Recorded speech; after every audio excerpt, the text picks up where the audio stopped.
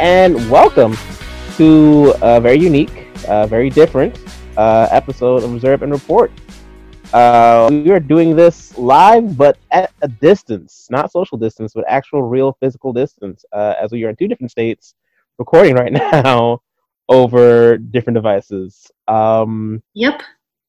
It's weird, and we're gonna make I'm work. holding a microphone. I have no idea if it's even working, Jason. And we'll see what happens. I can hear you, so hopefully it is. Yeah, your host. I'm Jason Simmons, one of your hosts, and sitting across from me, virtually,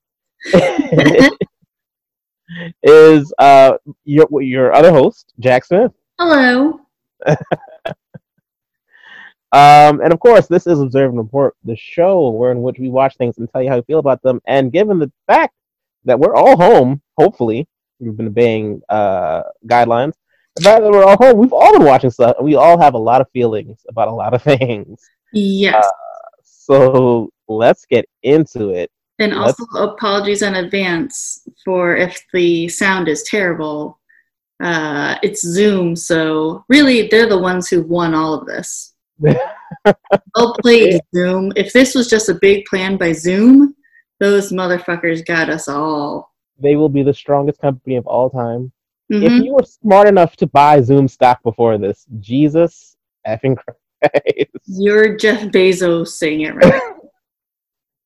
People always talk about going back in time in a time machine and saying, like, if I bought Apple stock in, 1991, I'd be a billionaire today.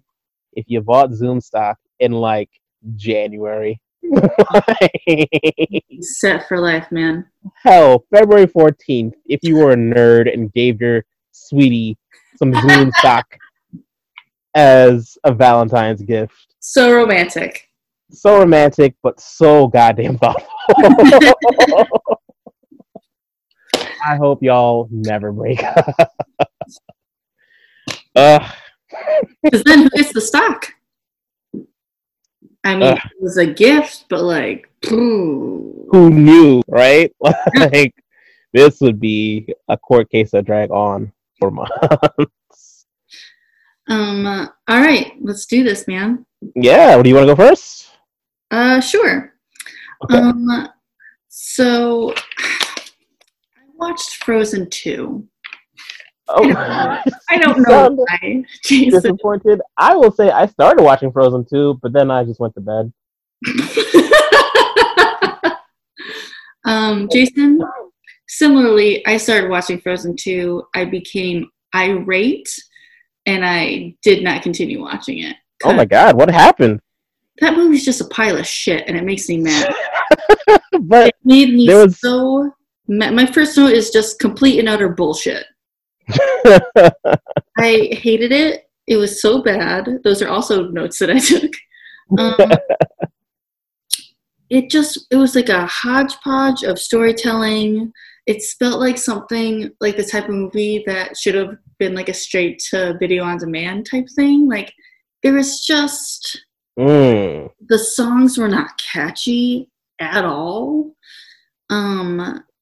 There's this Native American allegory that I'm just like, guys. But it's in fantasy Europe. How does that even apply? I don't know how far you got. 15 minutes. And it's not, and it wasn't because I thought the movie was bad. I was like, I'm just tired and I don't have the energy to keep going with this. You made the right choice. Your body was talking to you and you listened. And that's what you should have done. Because as I think anyone knows, those girls are white as fuck. This is true. And they meet up with what are literally pour over snow. Yes. They meet up with what are this these people who used to live out in the woods, presumably Native American type people. They have more of Asian looking eyes. And then you find out that the reason that Elsa has all her powers is because she's half whatever it is that they are. Oh. Yeah, like her mom like saved, like her dad was essentially a pilgrim guy. Her mom was like a Native American type lady, even though she also is very white. And then she saved the dad. They got together, had these daughters, and one of them has powers, I guess connected to the woods. And I just it melted my brain, Jason. Like, no.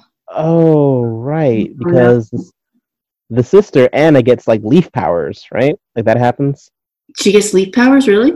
I from the trailer that seemed like she was dancing around in a forest and the leaves were dancing around her. I was like, oh, cool, leaf powers.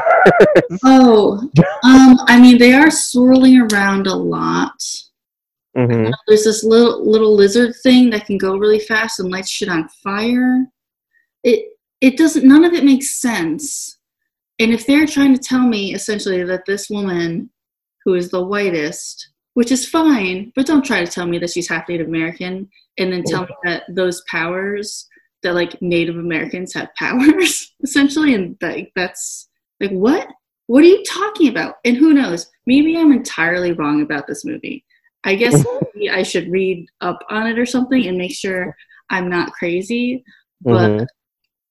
I was so mad that I just stopped, Jason, because it's ridiculous. Anyways. No, that makes sense. Like if you have the opportunity to watch Frozen 2, I mean, don't take it. Don't take it. It may not be good. I mean, it's one of the few new things on Disney Plus as far as movies go. Mm-hmm. And they really have the opportunity to, I don't know, release a lot of new things, a lot of things that aren't on there, considering that everyone's at home. It would be nice to, like, have some new content, but they still have the Disney Vault mentality, kind of. Yeah. There's some things they just don't put out there. Now, but yeah. Reading the plot, I'm not gonna lie. I will read this after, or you know what? I'm just gonna edit this out. Let me just make sure I'm not making a fool of myself. Blah blah blah.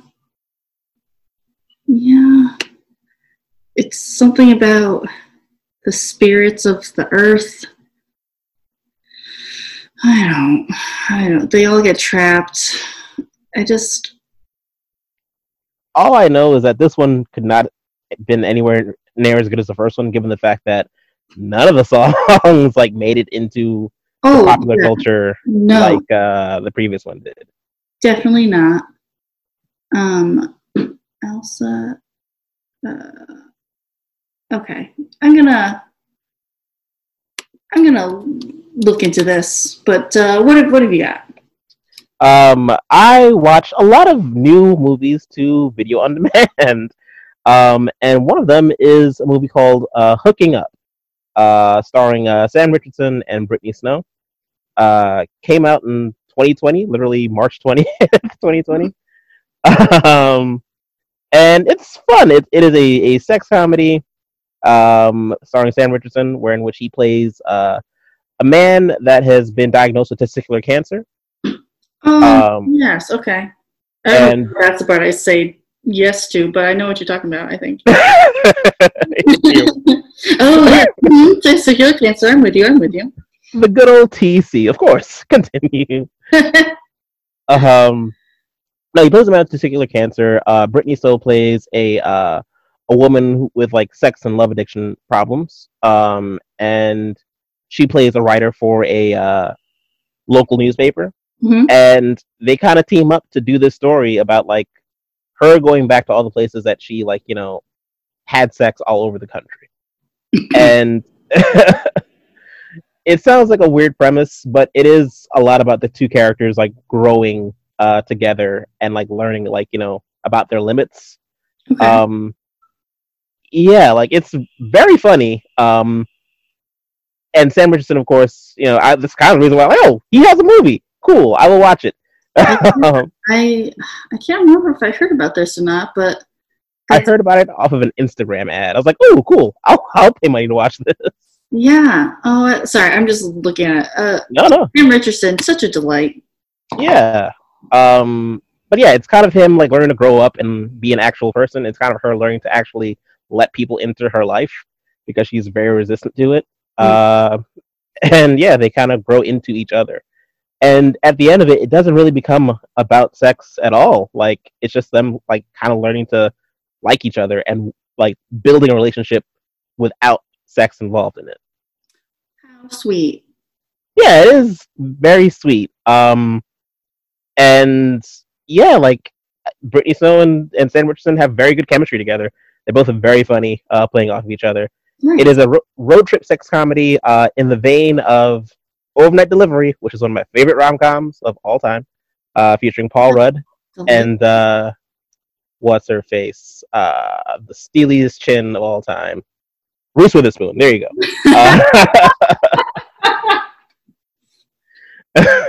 Oh, the chin that can cut diamonds? Yes. Yes, absolutely. Gotcha. We all know her from her diamond cutting business, but she also dabbles in acting.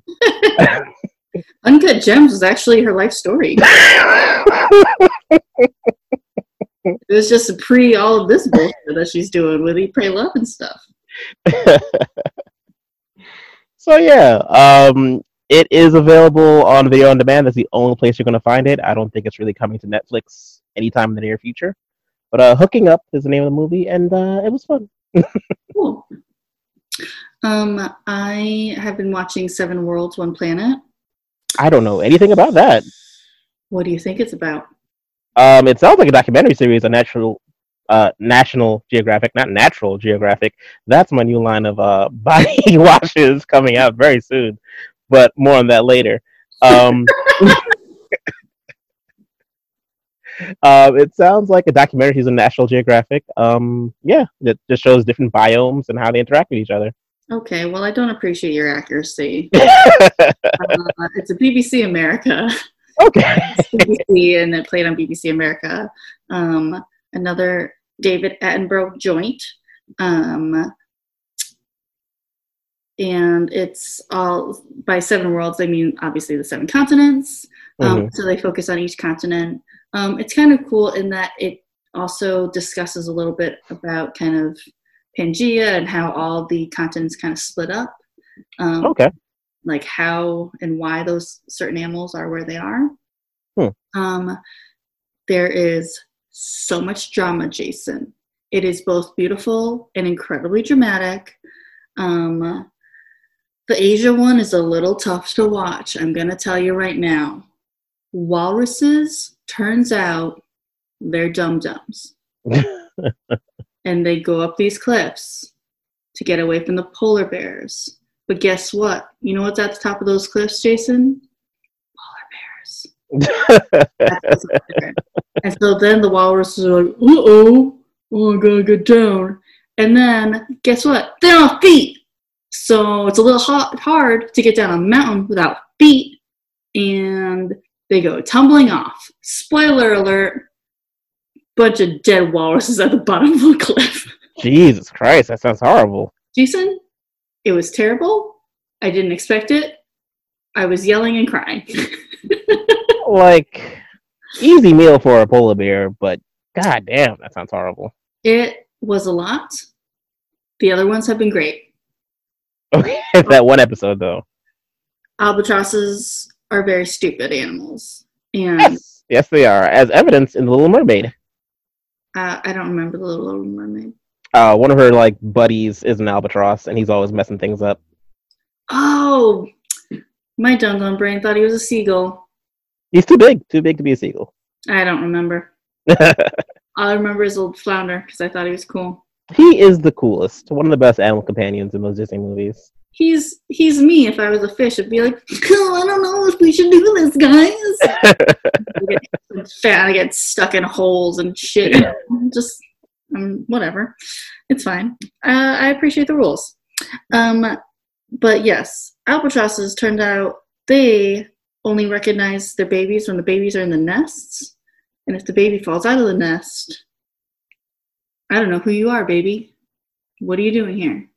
And so the drama and build-up and me screaming at my television in this dark, dark time, like, get back in the nest! Oh my god.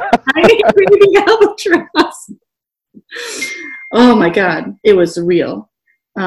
Spoiler alert, the baby albatross got back in there.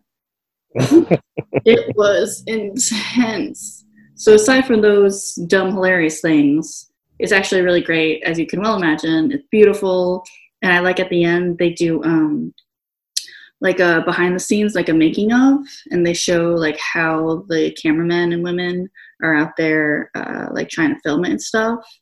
That's always very interesting to see. I would watch a whole documentary just about that because it's fascinating, and like you have to be. And I follow some of the people on Instagram because they're all obviously like professional photographers and videographers.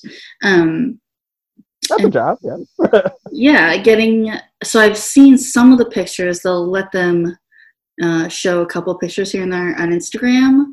And so then being able to go back and actually finally watch the whole documentary and stuff is really fun.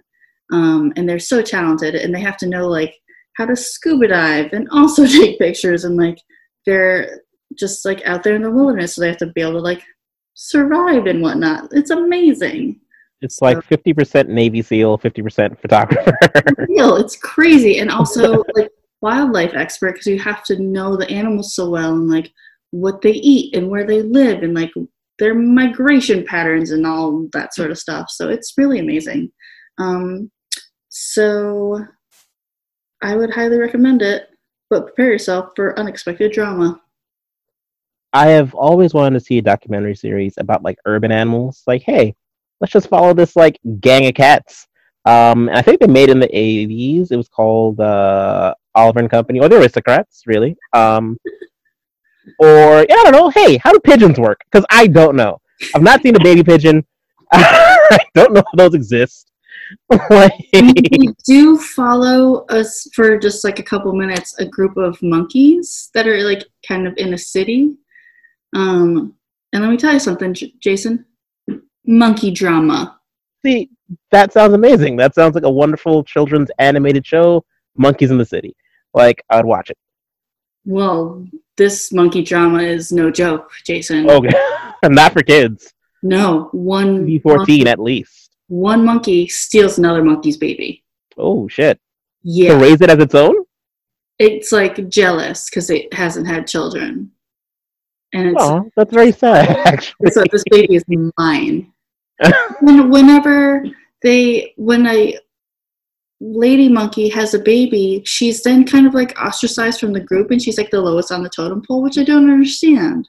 And yeah, this other lady monkey stole her baby. I hate monkeys. I don't support them.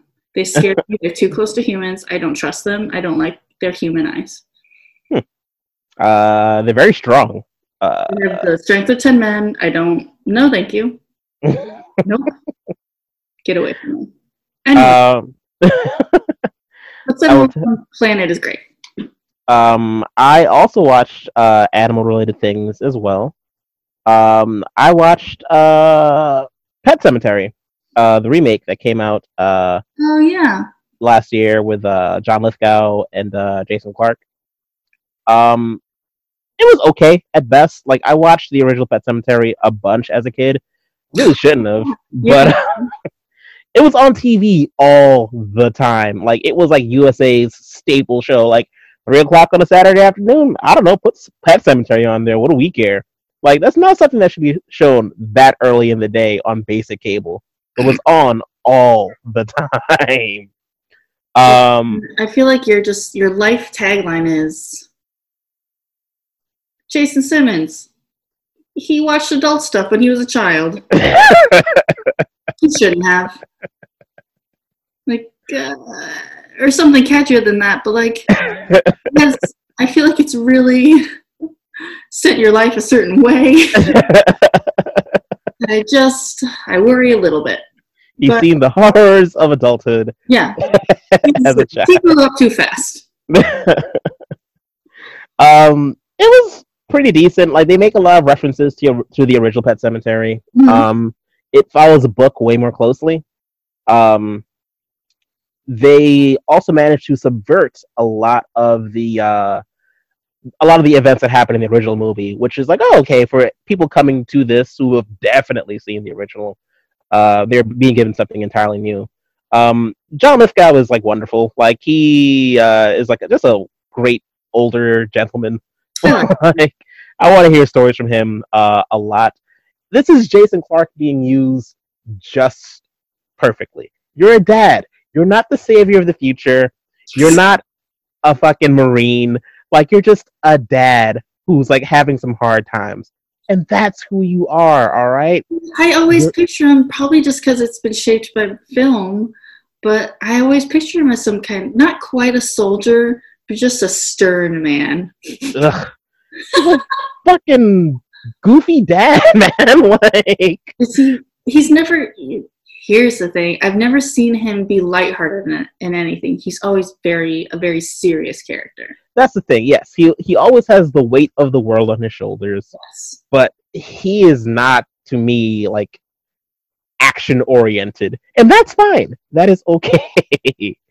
In this, yeah, like it's of the Stephen King things which came out last year, and there were a lot. This is maybe the fourth Stephen King property that was made into a movie just last year alone, like including It, Doctor Sleep, and I think there was like Castle Rock, and this. Like, that Stephen King is rolling in it. Let me tell you. But yeah, it was alright. It wasn't that great.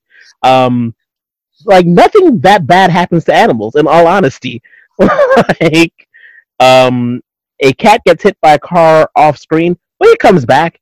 Hence the Pet Cemetery. How do they show that it's like back from the dead? Does it have like red eyes or anything? Like classic kind of movie tropes, or they just look a little raggedy? He looks tore up. Like, his fur is all matted and wet. He's just dirty. Like, he looks like he has been buried and crawled from a grave. That's how they make it look like he is a brought back to life cat. Is it a real cat? Oh, it's a real cat, yeah. Like, with just a little bit of makeup on. That's the most impressive part. But I'm going over this movie like everyone's seen it. No one probably has seen this movie. So Pet Cemetery, basically the story of a guy that moves this family to a town in Maine. Their kids are, growing up with them, and his daughter has a cat. The cat gets run over one day, like, by trucks that pass outside their home that go very fast and, like, very illegally. And the father, distraught over all this, has to bury the cat. John Lithgow's like, hey, your kid loves the cat, right? Yeah. Let's go to the far part of the cemetery, to the Indian burial ground, basically. Yeah. They bury the cat. Cat comes back.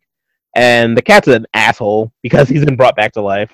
Fair. And on the daughter's birthday, she gets hit by a truck. Yeah, it is insane. And Jason Clarke, distraught, says, well, if I brought the cat back, daughter can work. And terrible things ensue from there. Gotcha. I will later make you tell me everything that happens in this movie. It is ridiculous. No, I love to have horror movies just told to me in person. Yes. You enjoy the audiobook experience. I do. I really do. Interesting. Oh, that's Pet Cemetery. Wait, so is John Lithgow, is he just like a neighbor, or is he part of their family? He's a neighbor. He has also used the powers of the Pet Cemetery in his youth to bring back a dog, and the dog was just like totally shitty. So they always come back bad? He hasn't used it since he was a boy, so like in 60 years he hasn't used it. So he just assumed like, the cat's nice and she loved the cat. The cat might be cool. Cat wasn't cool. And yeah, Jason Clarke abuses it to bring back the daughter. When you say that the animals aren't cool, like, they're like malicious. They seek to harm people. Oh, like including the owner? Yes. Oh no! Is the girl waking up and the cat's trying to strangle her with her tiny cat paws? He's like clawing at like her forearms, like he like bites everybody. Like, he's a really shitty. It's like, if you didn't know this cat was undead, you would think it's a really shitty cat. Interesting. Okay. But yeah, that's Pet Sematary. Can't wait to find out how it all goes. Yeah. I watched Miracle Workers Dark Ages. Oh, how is that? I am very excited to talk about that. I really liked it. The first season, so it seems like they're just, I don't know how many, if it got renewed for another season or anything. Oh my gosh, excuse me. But it seems like they're doing kind of like different themes or something with each season. It's supposed to be like an anthology, right? Yeah. The first season, I watched an episode, I wasn't in love with it, so I just kind of skipped over it. And then I saw this season, and I was like, I love me some medieval stuff. And so I started watching it, and I really like it. It's really fun. It's Daniel Radcliffe, Steve Buscemi, and Geraldine Viswanathan. And they're all really great. Who doesn't love seeing Steve Buscemi pop up and stuff? He and Geraldine are, because you know how everyone's like last names are what they kind of like, what they used to do. So like my last name is Smith, so like presumably my dad's ancestors were blacksmiths or some bullshit like that. Their last name is Shit Shoveler because they're shovelers.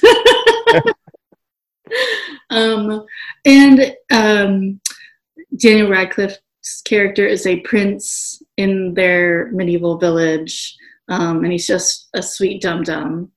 And it's, you see like the themes that they're going for in terms of relating it to current modern times, like sexism and kind of an age of technology, if you will, when she makes a longer shit shovel than just having to swoop over and use a short shit shovel.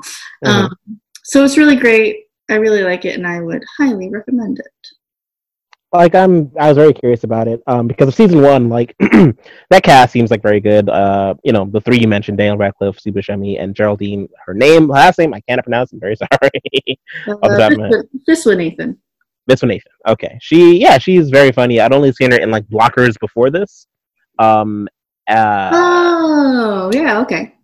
And this really bad Netflix movie about someone whose penis gets severed. Yeah. But yeah, no, the series seems really good. And what'd you watch it on? Was it on YouTube TV or YouTube TV because it's on TBS? Cool. Okay, I will definitely have to check it out.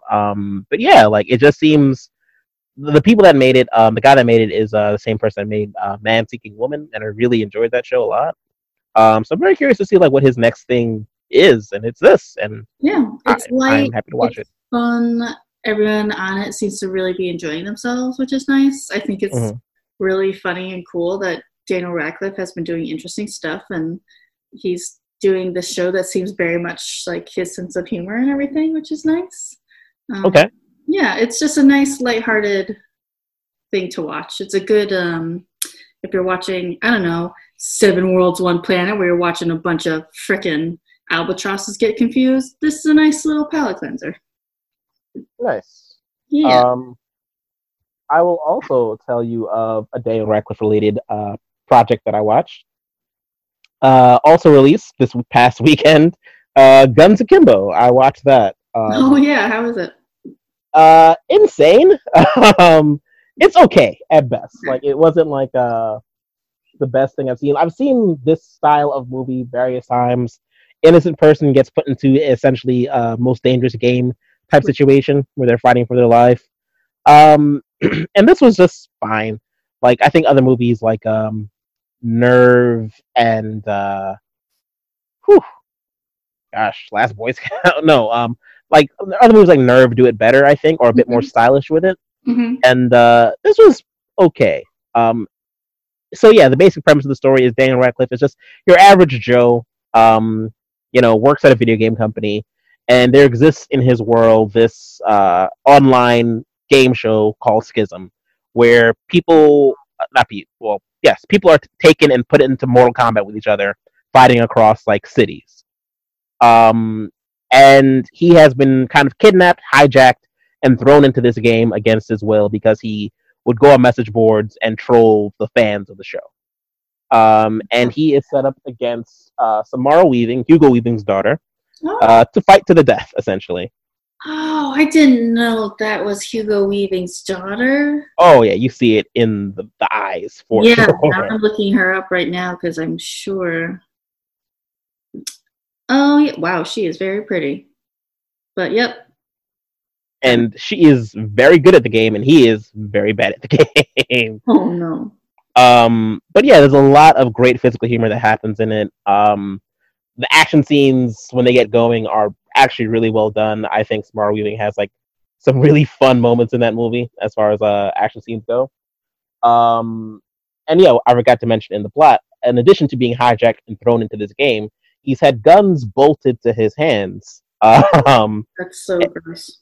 Which provides a lot of humor as he can't actually manipulate anything in the world outside of shooting at it or fuddling around with it with his gun hands. But no, it was fine. You can tell the movie was shot entirely in New Zealand. Like they have nothing but like New Zealand actors. Like Rhys Darby like is in it as well for Flight of the Conchords. I think it's or Rhys Darby, excuse me. And yeah, like you could just see like that does not look like any city in America. Like why are the cars have these weird license plates? It's just like it's just New Zealand. Don't worry about it. Although Daniel Radcliffe has like an American accent for some reason, and so does like Samara Weaving. Whatever. Oh. But it is fun. Yeah, it's currently on like video on demand. I think that's the only place it's going to. It didn't come out in movie theaters. But yeah, again, it shows like Daniel Radcliffe just kind of doing whatever the hell he wants to do. Yeah. And like kind of like representing like his sense of humor and just like, yeah, I just want to do fun things. I want to go to work and like have fun. I don't want to like, be in the next big blockbuster that's going to last 6 movies. I just want to like, make a thing that I thought was really fun or funny or like work with people I really want to work with. And yeah, I think this again kind of shows like his sensibilities and sense of humor. Nice. I think we could both talk about this next thing. Westworld season 3. Yes, Westworld season 3. It just premiered a couple weeks ago. There are 2 episodes out as of the moment. Mm-hmm. What were your thoughts? I did not like the first episode. I didn't care for the first episode at all. I guess mainly because it focused on Dolores, a character that I do not like. Mainly because, like, hey, your whole mission statement is fuck humanity. As a member of humanity, I would like that not to happen. So yeah, I guess I was a little bit down on that. And also, it felt like the first episode was very much like, it feels like this is the show you guys always wanted to make. A show set in like a dystopian future, that's very stylized and looks very interesting, and just shows like the inequities of like wealth. And it's like, okay, cool. Like the inequity of wealth has always been a theme of the show, but it felt like, for some reason to me, it just felt like this is the space you wanted to like to tell the story in, as opposed to like a theme park where things go wrong. But that being said, episode 2, I really enjoyed a lot more. Like I just thought it was, yes, this should have been your first episode. Like it brings you back to like the events that happened right after, the events of season 2. We're dealing with, Bernard, who kind of been our through line throughout the entire series so far. And yeah, like it just had more characters that I enjoyed. I really appreciated the cameo of like, hey, there's Drogon and David Benioff and D.B. Weiss from Game of Thrones. Like, oh, that's cool. Yeah, and also, my God, Danny Newton's character. It focused a lot on her. What? Danny Newton's character. Oh, Tandy Newton. Tandy Newton, excuse me. Jeez. Yes, I greatly enjoy her character a lot, and I just like seeing. Yes, we're following up immediately with what happened after last season. Gotcha. Oh, what did I think? Thank you for asking. I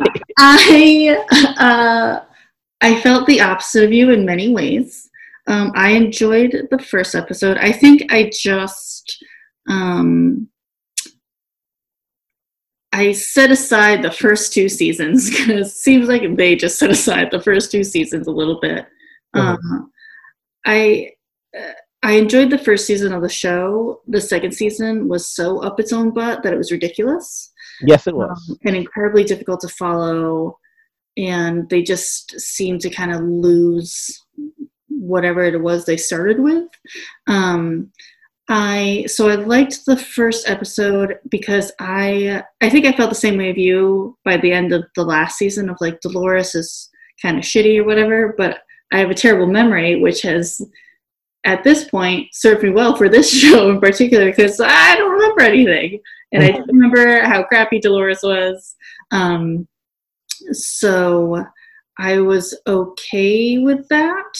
I think Evan Rachel Wood is so beautiful, and watching her like walk around in gorgeous dresses, cool, love it. I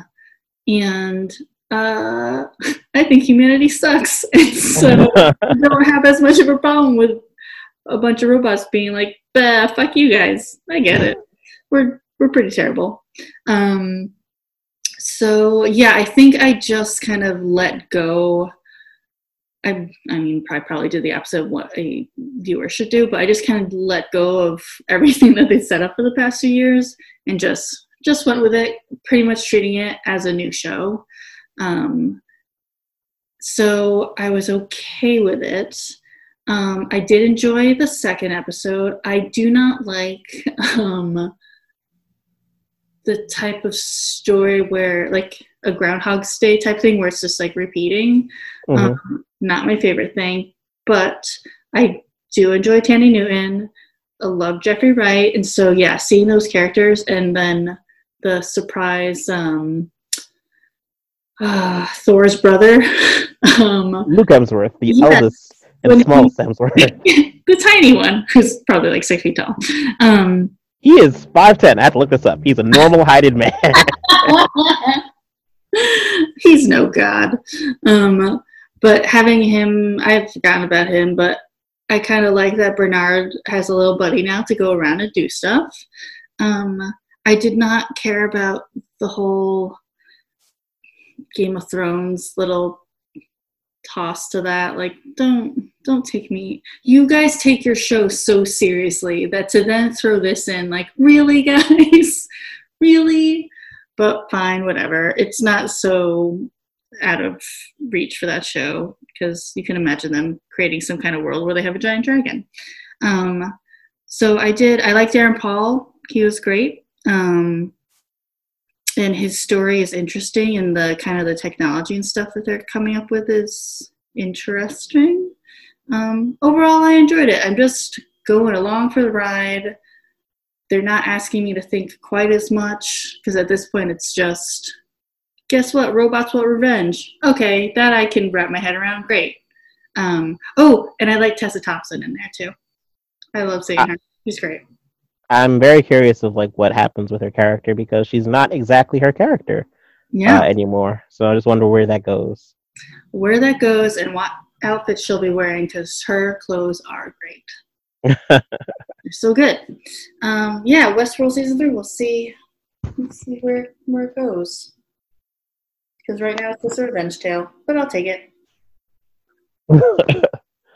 I will also speak on taking a shift. I don't know. I watch like a lot of horror related things for some reason. I mean, that makes sense.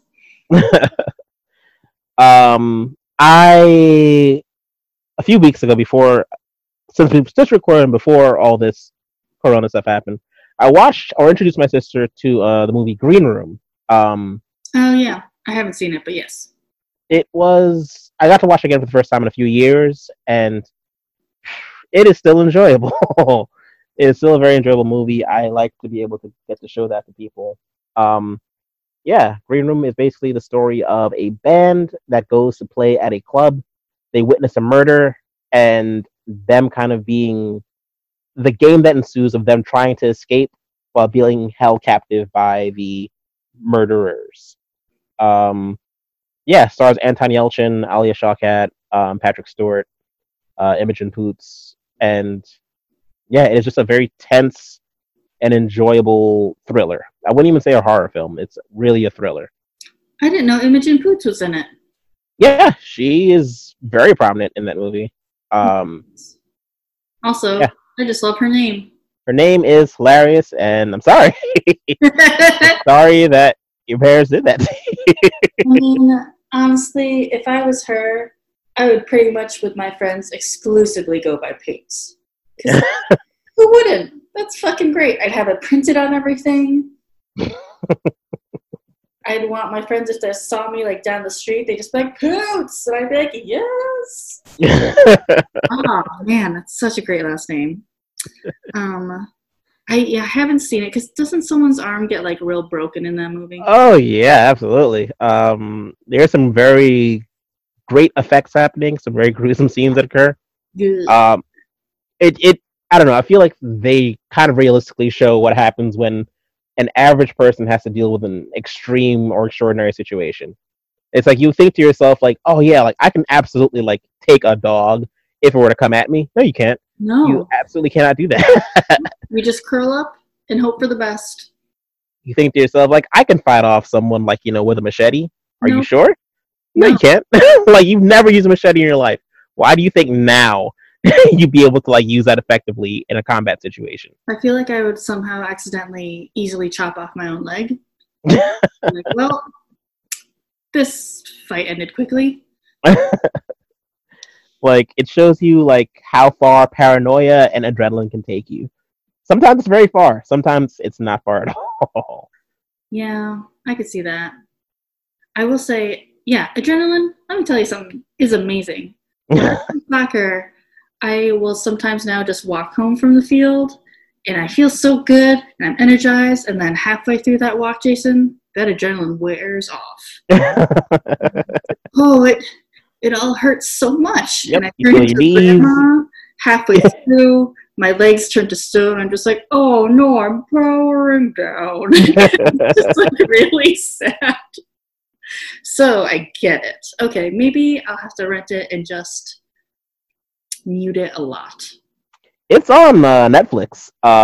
Yeah, you might want to watch that movie in mute, basically. I mean, to be fair, I watch a lot of things in mute, so it's fine. It's nothing. Just for my girl Poots. Jason, I watched something that I feel like you must have seen it based on the cast, and I'm sure you enjoyed it. Tombstone. Wow, it's been a long time since I've seen Tombstone. It's yes, a 300-year-old movie, so naturally I watched it this year. Jason, this movie was thoroughly enjoyable. I don't know why I watched it. No, that's a lie. I do know why I watched it. It's because Kurt Russell looked real good in it, and his hair was like really nice. I basically watched it for Kurt Russell's hair. I mean, his hair is amazing. It lives on in his children.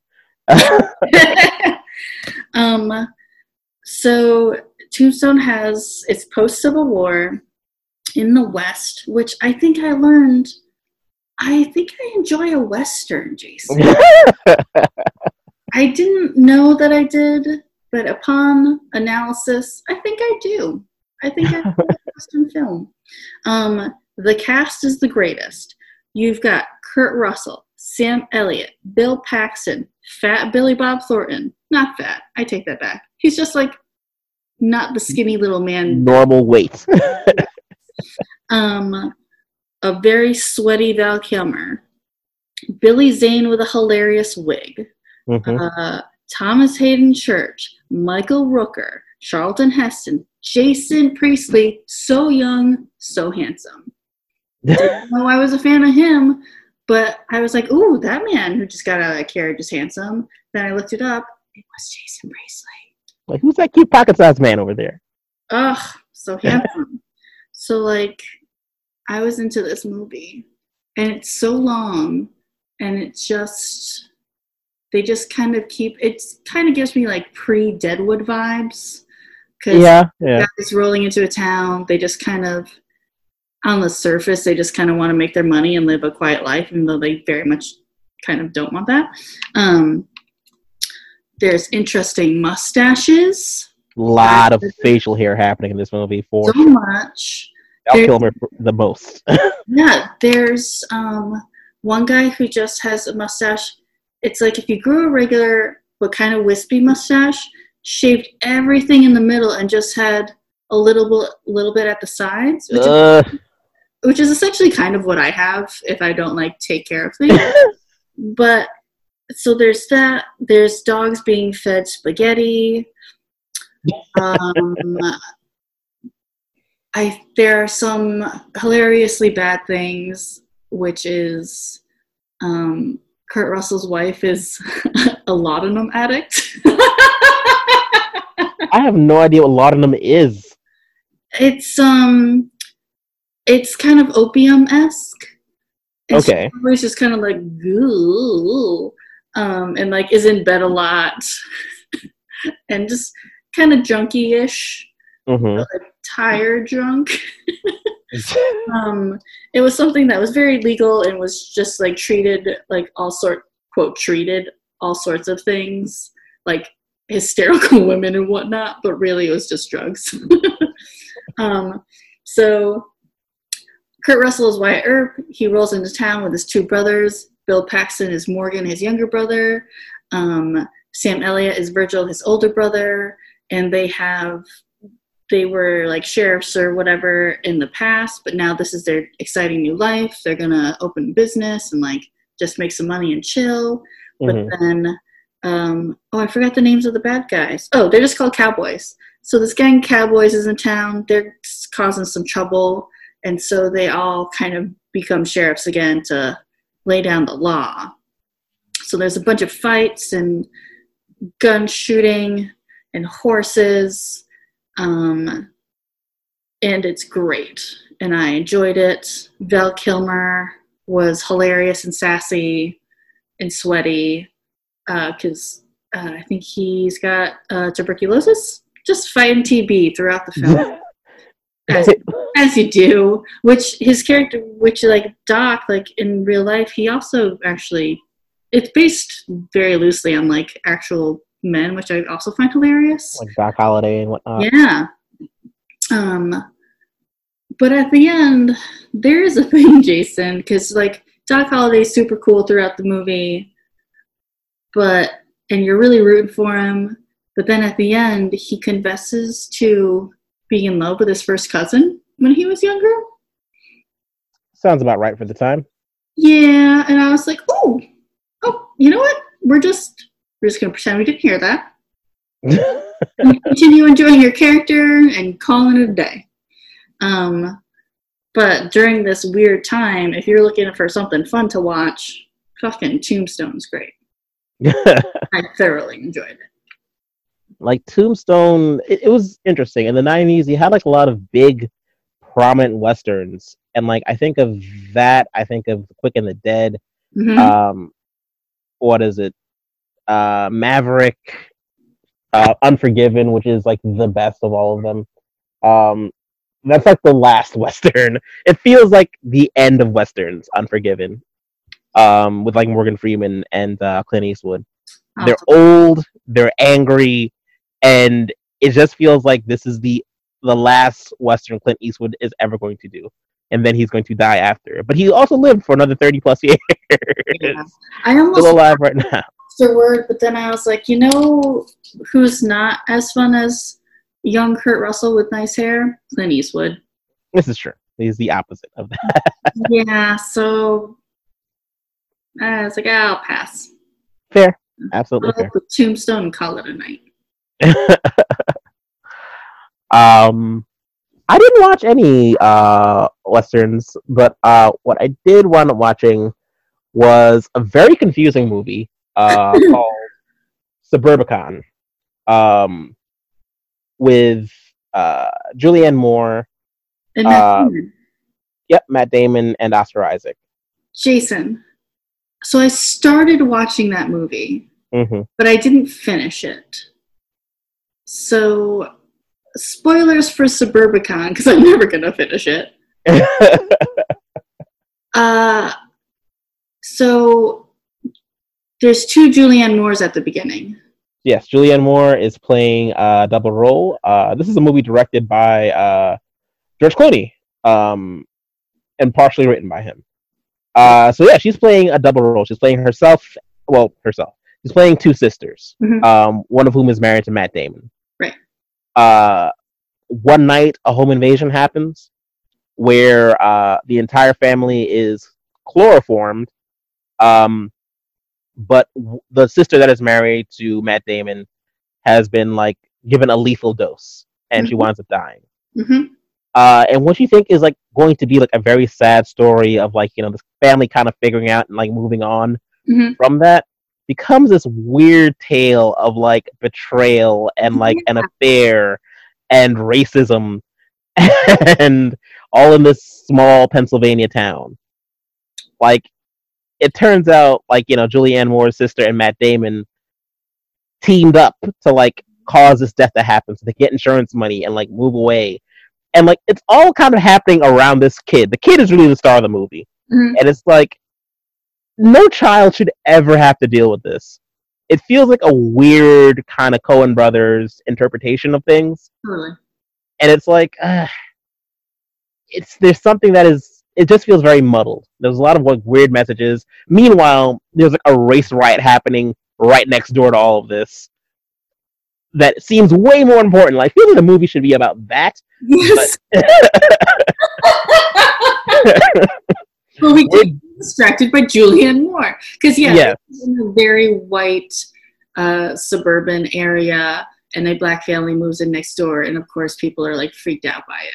Yeah, and like it feels like, wow, that seems the more interesting and like relevant story, but nah, we're gonna focus on this weird murder tryst love triangle. And Oscar Isaac plays like an insurance salesman that comes to like investigate the or a claims agent that comes to investigate the insurance claim. And he is very charismatic and lovely, and like he is just sprightly in this role. Okay. But he's only there for like 10 minutes. Okay. He's not in the movie for very long, sadly. Mm-hmm. How does it end? Yeah.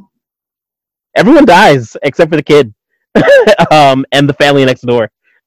Like, who killed Julianne Moore?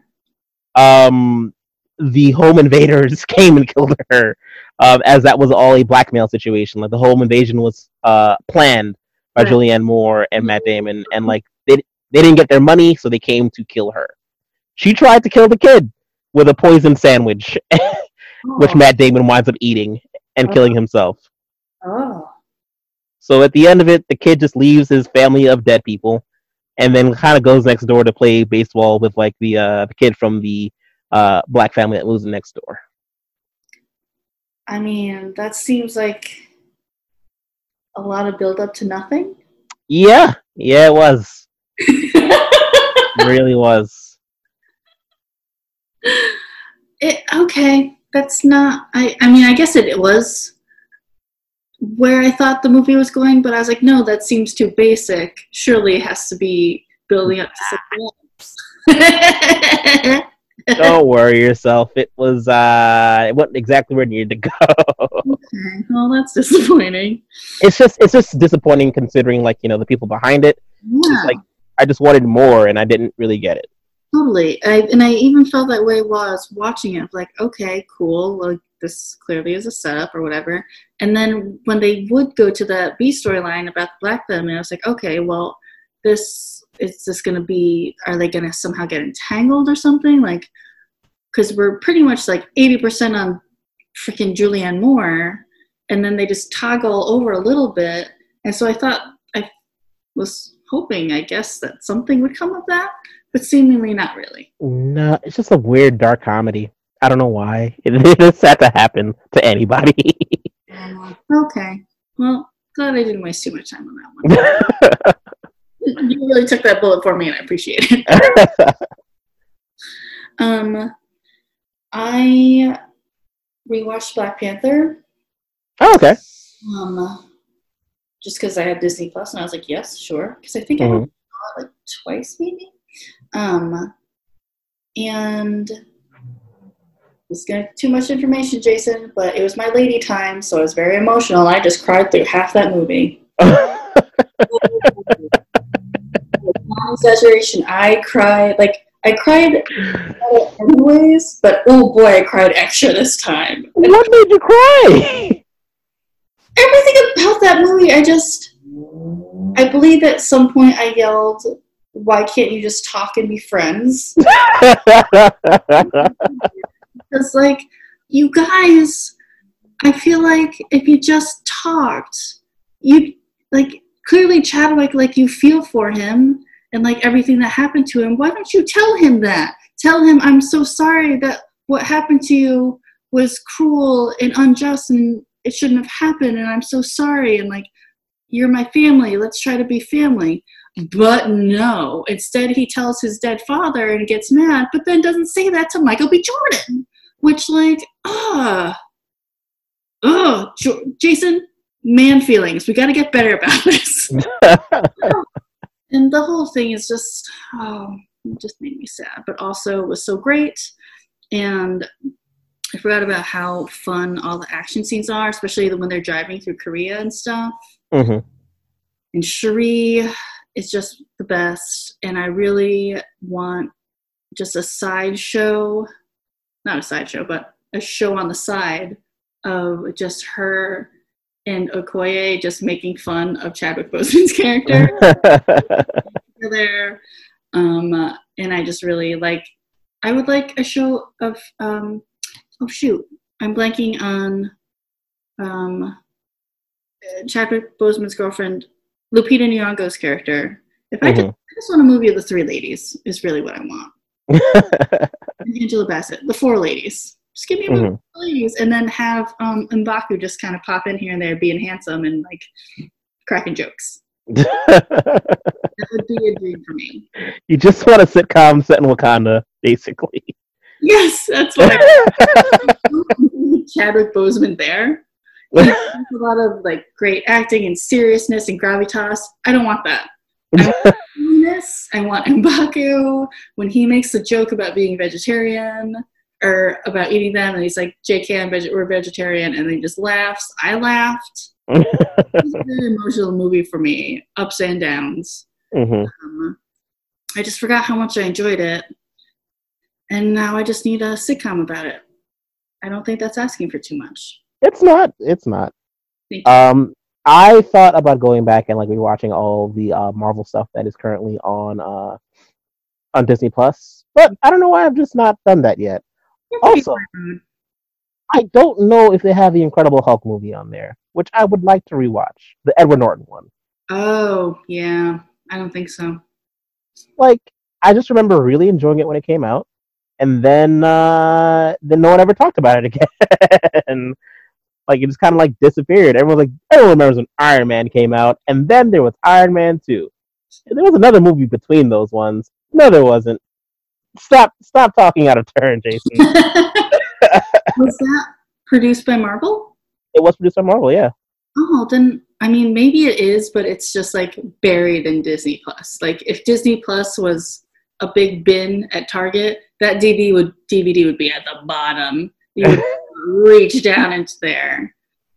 But it really isn't bad. I think it's a very fun movie, but like I just think they want people to forget about it for some reason because Edward Norton is not a part of that universe anymore. So I don't know. Did you ever see the Eric Bana one with the big dogs? I don't care for it. I think that's such a boring movie. Like, of the Ang Lee films that exist, like this is his most. That was an Ang Lee movie? Yeah, absolutely was. Ang. Hey, he had to get the money to make Brokeback Mountain somewhere.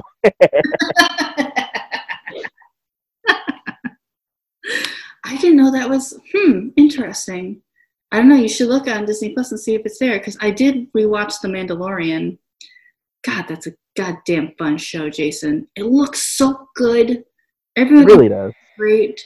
I've never been so in love with a character whose face I cannot see. Is that like the costume is so cool? He has a good walk. Half the time it's not even Pedro Pascal, and I'm fine with that. I love his voice. Oh, I'd marry that man even if he could never take off his helmet. Just kiss him on the helmet, at the altar. He would probably lose some street cred if he goes out onto the streets with just like little kissy lips. I don't care. He'll have to deal with it because I just love him so much. That show is so fun. It's totally worth it. He's a single dad. It'd be great. He's a single dad. He clearly loves the little guy.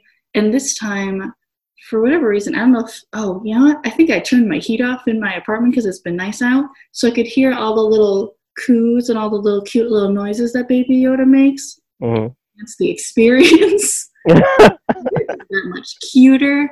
I was loving it. So definitely go back and watch that one.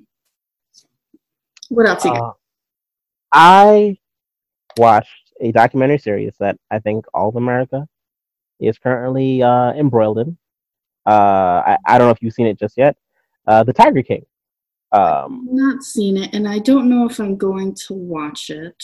Only because, and maybe you can tell me if this is a thing, but it makes me so incredibly angry when people have wild animals as pets. I think it's fucking awful and disgusting, and why I don't mind Dolores from Westworld, because people are the worst. Dolores, please go track those people down. Do what you gotta do, robot lady, because I get it. And so just the fact that he has all those animals like in tiny cages and they should just be out in the wild just like hurts my heart a lot. So unless it's a story of those people being mauled to death, I don't know if I can watch it because it just makes me a little sad. It makes me a lot sad. Not everyone gets mauled to death. Some people get mauled. Really? One woman does, but she kind of doesn't deserve it. She's just kind of like an employee, and she has like one of the most sensible takes on like the entire situation. Okay. Where she just, it's towards like the end of the series where she's just like, yeah, like, okay. If knowing that people even get a little bit mauled, or the people involved with this place who are bad people end up having bad things happen to them. I'm all about justice, Jason. That makes me a little bit comforted.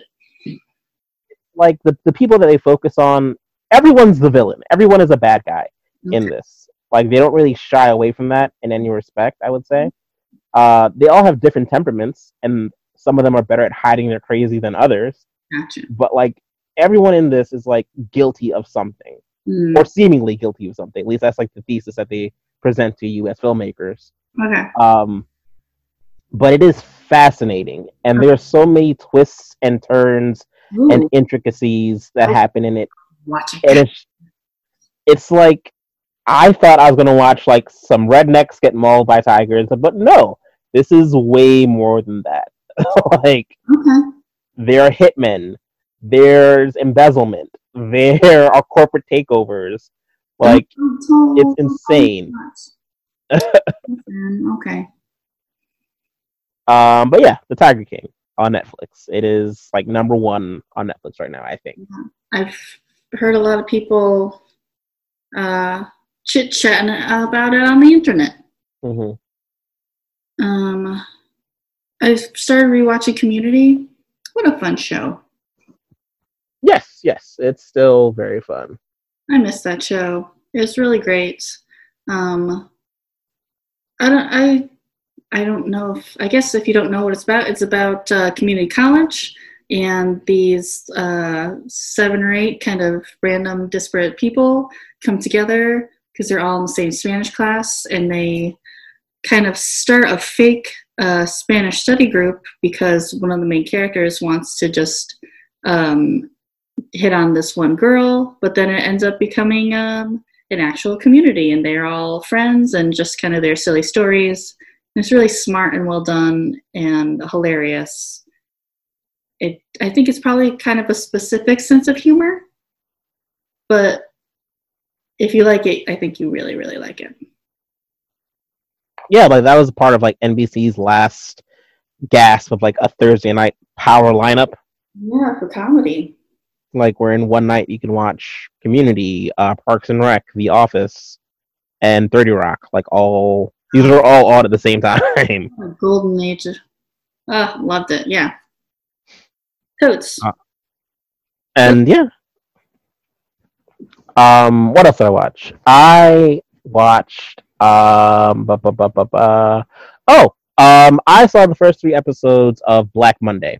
That is available on Amazon for free. The first 3 episodes, at least. Oh, okay, because that's on Showtime usually. Showtime. Yeah. It's very funny. The story, of course, being set in the late 80s. It is about the lead up to the biggest financial crash post the Great Depression in the United States, and showing you the people behind it. It has a great cast of Don Cheadle, Regina Hall, Andrew Rannells, Paul Scheer, Ken Marino. Like, this is awesome cast. Yeah, and they're all deplorable people. Oh, and Casey Wilson as well. They're all shitty. They all suck. They're all cokeheads. They are all trying to make the most money as they possibly can by cheating, lying, stealing, whatever the need may be. But they're very funny while doing it. If you don't like shows centered around like shitty people, you won't like this. But if you enjoy chaos, this show has it in spades. Also, it's very fun to see them like recreate, like, in 1980s New York. Like, for some reason, like, I don't ever feel like I'm not in the 80s. I feel very much in the time, and like from the costuming to the set dressing, like, yeah, this feels like 80s New York for sure. Nice. And yeah, they make like a lot of references to the time, but like also it is very much a show about like cutthroat business and like how secrets and lies like just kind of they are never ever glorifying these people. It's very Wolf of Wall Street in that way, where it's like, no, these are the bad guys. You're watching the bad guys, and yeah, it is a laugh a minute. Like, it is consistently throwing jokes at you, and the writing is very tight. Yeah, I like it a lot, and I am tempted to like buy the rest of the season just to like see how it ends. And yeah, season 2 is currently in production right now. I think they're like halfway through at this point.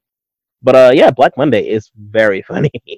Is it created by, produced by, directed by like other people who've done other things? Produced by Evan Goldberg and Seth Rogen.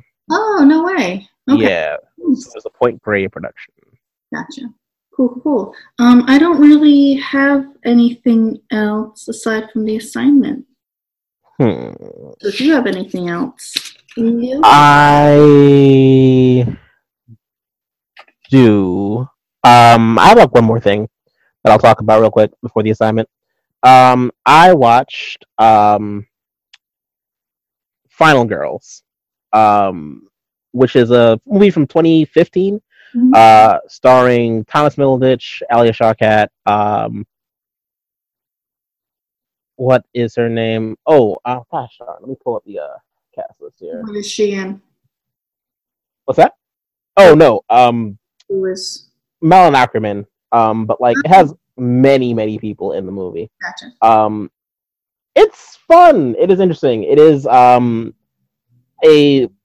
horror comedy set in like the 80s, but essentially a girl goes back in time through a movie. There's a lot of hoops to jump through on this one. A girl who's in high school, her mom was like in a slasher fic in the 80s. Her and her friends go to see the movies. What's that? Her mom was what? In a slasher flick. Oh, okay. They go to the movies to like, watch a revival showing of it. Mm-hmm. They somehow get transported into the movie. Uh-oh. And they are making it their mission to, defeat the slasher in it and save the girl's mom. Yeah. And also survive themselves. It's pretty funny. It is very high concept. But like I can see why it didn't get like a lot of buzz per se. It's okay. Like I was expecting a lot more and I didn't really get it. Is it because they get transported into a horror movie, does it then is it good at being a horror movie? It's good at making a parody of it, like being able to jump around, like the things that happen in the movie. They're looking at them from, I guess, like a logical perspective. Like when a flashback happens, like they're asking, like, "Why the hell are we in black and white?" It feels like very much like a Pleasantville kind of thing, where they're questioning the reality of the world that they're in. Okay. So that's enjoyable. And yeah, overall, it's fine. Like it's not anything that's great. Taissa Farmiga, Vera Farmiga's younger sister, is like the lead in it. Didn't even know she had a younger sister. Yeah, you can. They look alike. But yeah, it's fine. It's not great. It's fine. Okay. Like I wanted so much more, but I didn't really get it. And like I was assuming, like, oh yeah, finally get to see this thing. Like, I have all this time in my hands. Like, what's a $3 rental? It's like, I didn't need to see this. I didn't need to spend money on this. I'm okay. Oh, yes. Okay. Yes. You can tell that they're vaguely, oh, she's significantly younger. Mm-hmm. Yes, you can tell that she and Vera Farmiga are related. I can see that. I forgot. I also watched Tangled. I don't know why. Just Okay. really into that Disney Plus, Jason. Mm-hmm. Most of that subscription. It's cute. It's the story of Rapunzel. I forget how. I mean, that's like a super dark tale of kidnapping and isolation and kind of servitude. Yeah. I was like, well, you guys, Disney, way to make this adorable. Toss in a lot of pink and a cute little chameleon guy. Yeah, you got an adorable movie. And a fun horse. And there's a dude somewhere in there. One horse and a dude. It's the typical kind of Disney princess bullshit, but there's a couple of catchy little numbers. Catchier than Frozen 2. And yeah, Mandy Moore, delightful. Zach, what's his face? Cool. A dog or a horse that acts like a dog, great. It was fine. Like, yeah, that was like the start of like Disney's like full like 3D animation studio, like kind of taking things over. And I was like, oh, this is interesting. I never watched it all the way through. I've only seen bits and pieces. But you're not missing a ton. I think we all went there to see how the hair was animated. It looks great. That's all you really need to see. That's fine. I found the bad lady. I found her very scary. I was genuinely disturbed by her. I also didn't like her hair. There's these two little curly tendrils up front that I just disagree with. But also Paul F. Tompkins makes a little voice cameo in it as like a little guy, and it's great.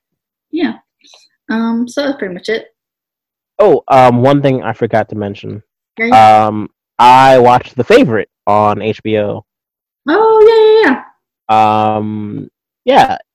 Rachel Weisz and Olivia Colman and what's her name? Emma Stone. Emma Stone.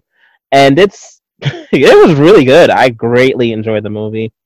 Directed by Yorgos Lanthimos, who's good at making weird things. Like The Lobster, and you get a lot of that sensibility in this. It is weird in its presentation sometimes, but it's fine. Like I really enjoyed the look of the movie. I really enjoyed the sniping that happens in the movie. My God. Confirmed kills all around. By Rachel Weisz, she is vicious throughout. Bunch of jealous, petty bitches. Like, yeah, it is a wonderful story of like a love triangle being played out with the fate of a country tied to it, kind of. Yeah, it is great seeing these characters and these great actors like kind of play out these roles, and just I love like them kind of being able to like turn gender norms on their heads.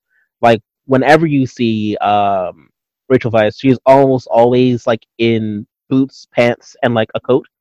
Like she is rarely, if ever, like in a dress. Yeah, and she's always in black, and she kind of looks tough and stuff. Mm-hmm. Like she is like wholeheartedly like wearing on her sleeve, like, yes, I take on a man's role because I have to take on a man's role. Like I transcend this. Like come at me, anyone, man, woman, I don't care.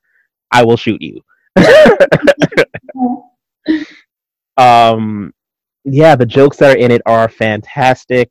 And you think for a second, like, again, this is another movie or another instance where no one's innocent. Everyone is like guilty of something in this. Like, there's no victim here. Everyone has done bad things to someone else within this little triangle. Um, and yeah, I love that you don't ever leave the castle. Like, you are consistently on the grounds of the castle, except for like one or two instances. But for the most part, you are stuck with them as they kind of like deal with each other and go through this, all very close to each other. Yeah, I liked it a lot. I like seeing. I did not finish the movie. It was not my cup of tea. I get why it's good. I get why people liked it. It just maybe I just wasn't in the right mood. Also, it's kind of it's like half drama, half comedy. I don't know, but I liked everyone in it. Obviously, love those ladies, and I really liked seeing Rachel Weisz as like an asshole. She's really great at being a dick, and it was really enjoyable. And seeing Olivia Colman just being like a whiny pain in the ass was so great. I enjoyed the performances of everyone in it. Like, yeah, it was very, very good. It was excellent. Nice. So the assignments. I was tasked with The Big Lebowski. I did not finish it. I don't know how I felt about it. Maybe I'll finish it. I've also just been cranky during this isolation quarantine time. How did I feel about this, Jason? There were definitely parts that were funny. And I think Philip Seymour Hoffman's role kind of stuck out to me because he's so sassy and funny in it. He's so proper the entire time. And like he's in pain while he's trying to be polite because people are just assholes. Everyone around him is terrible. And I feel like that's a very different character to what he was often cast as. I mean, all the performances were good. I think, I don't know, it's a very, like, I just realized what I was going to say, but it's a really, like, dude movie. I guess. John Goodman, who I very much love, he's very yelly. But I feel like I'm a little too close to his character, like, oh, I see me in him, and that's not good. Because the guy cheated a little bit, and he basically just wants him to follow the rules. I would not point a gun at somebody, but I would be very annoyed if I was playing in a competition and somebody cheated. Like, no, you play by the rules, motherfucker. In that moment, and then I was like, oh, this says a lot more about me, and I need to take a step back. You're asking yourself, why is this funny? He's right. He should play by the rules. I don't see this as a comedy at all. Stand up for justice, John Goodman. I appreciate it. So I also don't know if it's the type of thing where it's such like a pop culture touchstone, and so many people like it that it's been built up for me a little too much. So I think I'll probably finish it, hopefully before the rental period is up. I just felt a little indulgent, I guess, to me, of just, you could tell there was nary a woman near it. Like, it was just dudes being dudes to the max. So, I don't know. There were definitely parts I liked, and I liked all the actors in it. I thought it was funny that Steve Buscemi was always getting shit on by John Goodman. But I don't know. My question to you is, what do you like about it? Like, what were you? I I like that this very unassuming character gets pulled into a world that he didn't even know existed. Hmm. Like his world is very small and very insular. It's bowling, it's smoking weed at home, and like listening to tapes. Like that's it. Like that's like the majority of his life. Hmm. Like a case of mistaken identity gets him thrown into something that's so much bigger than him, but he takes it on. Like he doesn't like back away from it and just say like, "Oh no, this is too much." It's like he gets in it and like he kind of gets like not addicted to it, but like he kind of gets like enjoys being wrapped up in this world a little bit, even though he won't admit it. Like you can see like he like likes tracking down the clues and figuring out like this person did this thing, and then I guess when you get to it, or if you get to it, like he presents all the evidence, like all the findings that he has, like in like a traditional like detective breakdown. But it's like you're like a jobless stoner in the valley, and like you really like took on this gigantic case of like mistaken identity and kidnapping. Okay, cool. Like it was just the idea of someone taking on something way bigger than them, but handling it really well. I think my my first thought was, this man is so lazy. He's a grown man. He has a nice home. He's so lazy. That's not fair. Which I don't know why I can't divorce myself. Why I can watch Tombstone, but I can't watch this and be not judgmental about it. Over at Tombstone, where frickin' Kurt Russell's cheating on his wife, and it seems justified because she's high on laudanum. I don't know where my moral compass is. Some stuff are there, and why some things I can let go and some things I can't. But I think I'll try to finish it, and I will report back because I started to enjoy it more, but then John Goodman started messing things up for like the first like drop, like money drop, and it was stressing me out. And I hate when characters do that because I just want to be like, listen, just come on, guys, get it together. You're grown men. So I turned it off, but I will try to finish it because I don't know. I just feel like I should. And I like everyone involved in it, and I really like John Goodman. Yeah. You'll see.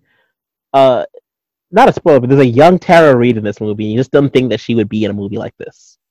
She's not Bunny, is she? You have to see and find out. Well, I mean, I've seen that character. The one. Oh, then yeah, it is. She is Bunny.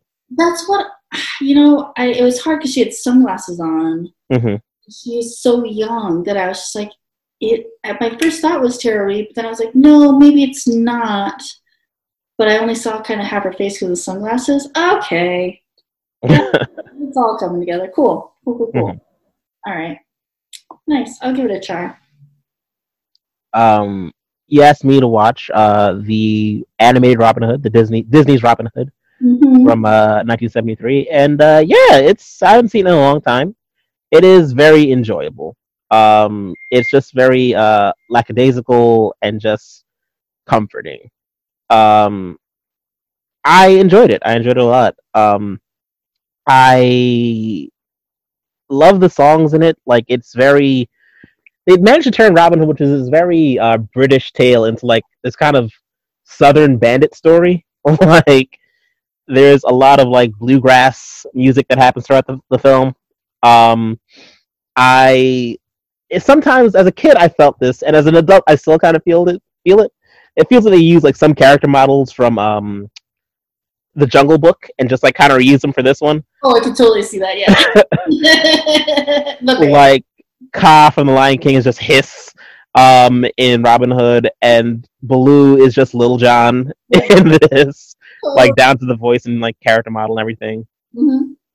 I'm sure they reused some of the voiceover actors. Oh yeah, absolutely. Like Baloo is just Little John. That's it. Period. Like the actor and the way the character is drawn, the same person, same model. Which I'm fine with. That's totally fine. I love the hand drawn aesthetic of it. For some reason, I don't know. The lines just seem thicker. Like it's just, yeah. I love the way the things move on screen. Yeah, what's that? Pretty, and it's like you're looking at actual like art moving around as opposed to kind of the Pixar look of Tangled or whatever. Mm-hmm. It's nice. It's different. I love that Robin's a master of disguise. He plays several different animals throughout the film, like convincingly well. Like, yeah, that's just a stork. Why would it be anything else? Who would see through that disguise? Like, it's just, and they get a version of Robin Hood that I enjoy. That he's a lovable rogue, not like a beleaguered crusader or Yes. freedom fighter. Like, get out of here, Tan Egerton and Russell Crowe. Like, I don't give a fuck about that kind of Robin Hood. And obviously, the public doesn't either because no one went to go see those movies. Yeah. Every 6 years, they remake Robin Hood, and no one gives a fuck. Taron Egerton's mom loved it. She thought What's that? Taron Egerton's mom loved it. She thought it was great. The movie was good. Great action. Like, I went to go see Eddie the Eagle way before I'd go to see like Robin Hood. Eddie the Eagle being the movie where he was like a ski jumper being trained by Wolverine. Oh, I know. close eye on old Taron because he's very. I was one of the few people who watched that Robin Hood movie. I regret it. I'm not gonna lie. I saw it several times on a cruise ship, and it did not enhance the experience at all. That's where it belongs, really. Not a cruise ship. Boof. Those don't exist anymore. But yeah, it is. It's a very like laid back Robin Hood. He's just chill. Just chill as fuck. And I liked it. And there was one other thing about it that I found pretty interesting. Yeah, like I like the narration style of it. Like, I don't know. No, this is it. The kid actors. Like, there's like a gang of kids or whatever that, like, adore Robin Hood. I love in like older animation from the 60s and 70s where they get like non-actor children to play children. I just love the way it sounds. It's just nice and comforting. It reminds me of the Peanuts animated series or the animated specials. I love those. I love just hearing like these non-actor children just be kids. It's really, really sweet. And aren't they like little bunnies in it? Yeah, they're like little bunnies, a turtle, like a little three bunnies actually, yeah. A turtle, and like another small creature. It's just like, yes, so cute. Oh, I forgot. I'm gonna have to go back and rewatch it. I forgot about that. Oh yeah, and then he falls in love with his lady fox friend. There's a sassy hen. There's a lot of boob jokes in this movie, actually. Like a lot of jokes about large bosoms and things falling into them. Oh well, now I'm definitely gonna have to rewatch it. Oh man, I forgot about that. Cause don't they kind of give that chicken lady some like cleavage or something? They give her some definite cleavage in this movie. At one point, they give Little John like as he's dressing in drag to like distract the king. Right. Yeah. A large bust as well. But one of the best animated sequences in this movie is when the chicken lady, where she's like running down a football field, essentially like defending against like these rhinos. She's just murdering these guys. It is fantastic. It's a really fun scene. It's just like a very well structured little movie. Yeah, it's charming. I'm glad you enjoyed it. Yeah. Nice. I do have something for you for next time. Oh shit, I forgot to think of something for you. Oh, poops. Yep. All right. Crap. What do you got for me? Swiss Army Man. It is currently on Netflix. Paul Dano and Daniel Radcliffe. Gotcha. Have you seen it? I have seen it, yes. It's very enjoyable. It's a good story about isolation. Oh. Fair enough. Oh God, what am I gonna have you watch? Now I'm just frantically looking around my apartment for anything. Oh, Jason Little Moo. I'm gonna have to think about it and get back to you. Okay.